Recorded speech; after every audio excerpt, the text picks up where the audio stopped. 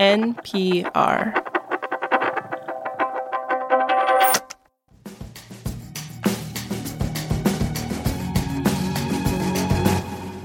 I am so excited, Adrian. The paint company Benjamin Moore has just announced their color of the year for 2024. Please let it be beige. Let it be beige. Right? But sadly, it is not. If you're a paint company, you don't make billions of dollars by pushing beige. You need some fancy-pantsy color name for the accent wall in your living room. Yeah, I guess. So what is it this year? The color is Blue Nova, apparently inspired by outer space or something. Here, take a look. Okay, it's not bad. It kind of looks like a squashed Smurf. Yeah, that's right. I do actually see some branding potential here. Like maybe the Federal Reserve could do a similar thing. Instead of publishing an obscure government report they call the Beige Book 8 times a year, they could instead put out something called the Wellfleet Sand colored book or the Greenspan Khaki book. It might actually sell better, even though, of course, they don't charge any money for the Beige Book. But Adrian, if they change the name, then how would I use my standard intro to this podcast, where I always say, it's the Beigie Awards, our salute to the art and science of telling stories about the economy. I'm Robert Smith. And I'm Adrian Ma. The color may be blah, but the anecdotes inside the Beige Book are supernova awesome. And the latest issue is a doozy. It's got everything from river flows to bank lending flows in this changing, volatile economy. We'll have the best of the best for you after the break. Support for NPR and the following message come from Fisher Investments. SVP Judy Abrams shares how their fiduciary duty comes to life while helping clients plan for retirement. As a fiduciary, we must make decisions in our clients' best interest. So we work with them in consultation to be on a glide path so when they want the option to retire, that portfolio is still going to keep working for them at this stage of life. Learn more at FisherInvestments.com. Investing in securities involves the risk of loss. This message comes from NPR sponsor Babson College. The world needs entrepreneurial leaders, and you can become one at Babson College. Gain the skills to lead, motivate, and inspire through a specialized master's or MBA program with full-time, part-time, and online options. Turn ideas into action with a graduate program that caters to your professional needs and fits your lifestyle. Ranked number 1 in entrepreneurship by U.S. News & World Report. Apply now at babson.edu/grad programs. I always like to remind everyone how this show works. There are 12 regional banks in the Federal Reserve System. Each one carefully studies their local economy and brings back these little stories about what they see. Puts them in the Beige Book, and we tell you which ones are the award winners. First, we give out the runner-up award. We always have this in our pocket in case the winner doesn't return our phone calls. And this time, the runner-up goes to the St. Louis Fed for an entry about rivers. So drought conditions in the upper Midwest have led to near record low water levels on the Mississippi River. And so they wrote about it in this Beige Book. Quote, low water levels meant that barges needed to float at a lower weight, which raised shipping costs. Due to elevated storage and transport costs, some contacts stated that they plan to leave their crop in the field rather than harvest. Which is kind of wild, right? You know, when it comes to logistical snafus, we've talked a lot on The Indicator about things like trucking or container ships and how those affect the economy. But the water levels of the Mississippi, that's a new one. You know, I've always wanted to take a barge down the Mississippi, so maybe it's time for a little more close-up reporting here, Adrian. Okay, all right. Save the vacation planning for later, okay, Robert? Because it's time for us to talk about the winner. The Beigie for the best anecdote about the economy goes to the Kansas City Fed.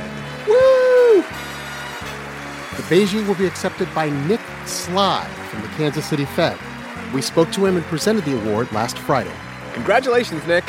Thanks. Happy to be here and happy to have this story be elevated to the national narrative. Thank you. So the Beige Book entry by the Kansas City Fed is about banks and how they're lending to businesses and homeowners. And this has been a huge focus in the Beige Book over the last 6 months. After the collapse of Silicon Valley Bank, everyone wants to know, are the banks still doing their job and lending out money? Or are banks getting a little more wary and cutting back? Let me read the winning quote, but I should say there's parenthetical statements in this quote, so Adrian, you're going to take those. Quote, several bankers characterize their appetite for lending as being on a loan diet, looking for smaller portions, Smaller balances, and only healthy fare. better creditworthiness. Nick Sly, when you heard that, you must have thought, oh, we are totally going to win the Beigie this time. I think it was a great way to understand what is such a complex part of the financial system is how are banks actually viewing their lending activity, and loan diet, I think, is something that people could really understand. And so let me get this metaphor straight. Banks make most of their money by making loans. It's their main source of calories, if you will.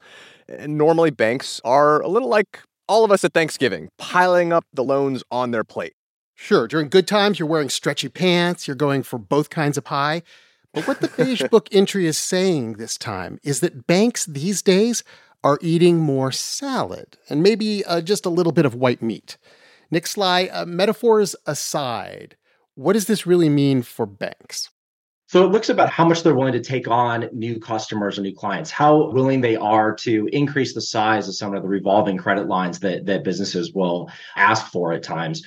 And so we're hearing that bankers are a little bit less willing to take on some of those newer or bigger credit lines. Well, there was a second half to this loan diet. I'm going to say this for the rest of my life, loan diet. You have the smaller portions, which we talked about, and now only healthy fare, which means they're looking for better credit worthiness. Now, why would that change over time? You always want people who will pay you back. That's true, but the risk appetites can change over time. And this is when you're looking at the loan diet, there's less of a risk appetite and really more gravitation towards higher quality credits.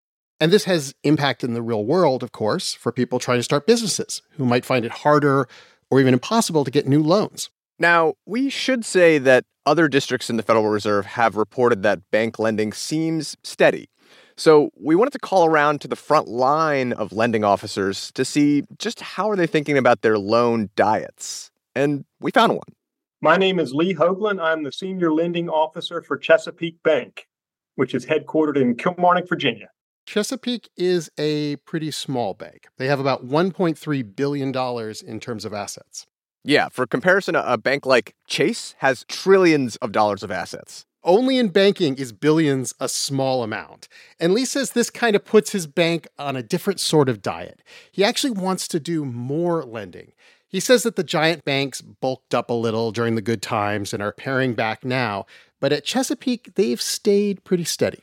So as a community bank, we've always prided ourselves on the fact that we don't run hot and cold, maybe as much as some of our larger brethren.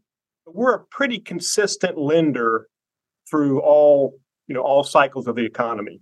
Do your standards ever change? That's what this sort of sounds like, that they're just being a little more careful in case there's a recession or some sort of economic troubles over the next year. I would say that our standards have not changed, although as we look at deals, particularly in light of a potential recession, we want to make sure that the owner or the business has cash to be able to see themselves through a downturn in revenues and profits. So under the metaphor of the loan diet that we got in the Beige Book, some big banks are eating less and watching what they lend out. But it sounds like your bank's more like a marathon runner. Maybe even just a little too skinny, you want to carbo load, you want to bulk up on loans right now. Right. Well, we're not looking to go crazy. We've been around for 123 years. And we haven't done that by following the latest fad, but we are continuing to look for good loans in our communities. Lee says banks are living in a tricky time right now. Interest rates have gone up, so banks do make more money every time they make loans. But banks also have to pay more to customers with deposits, to offer high-yield savings accounts and CDs, certificates of deposit. So everything is a bit tighter. Which is exactly what the Federal Reserve wants. They want money to be tighter in order to fight inflation. Our winner, Nick Sly from the Kansas City Fed, he's just reporting on the effects of the Federal Reserve and not making policy, but, there were still things we had to ask him. So if banks are going on a loan diet, does that mean that the Federal Reserve is the Ozempic in this situation? I wouldn't characterize it that way. Okay. Or maybe they're more like the Weight Watchers, like a cheerleader helping banks keep to their diet. Nick Sly, congratulations for winning the Beigie Award and for coming up with a new metaphor for us. Thank you. Glad to have this be part of the larger dialogue. This episode was produced by Corey Bridges with engineering by Robert Rodriguez. It was edited by Dave Blanchard and fact-checked by Sierra Juarez. Kagan Cannon edits the show, and The Indicator's a production of NPR. On It's Been a Minute, we're keeping you in the know when it comes to culture. I break down the latest trends and the forces behind them, and introduce you to the creatives who think deeply about how we live today. Come for some good old cultural analysis and have a few laughs with me. Listen to the It's Been a Minute podcast from NPR.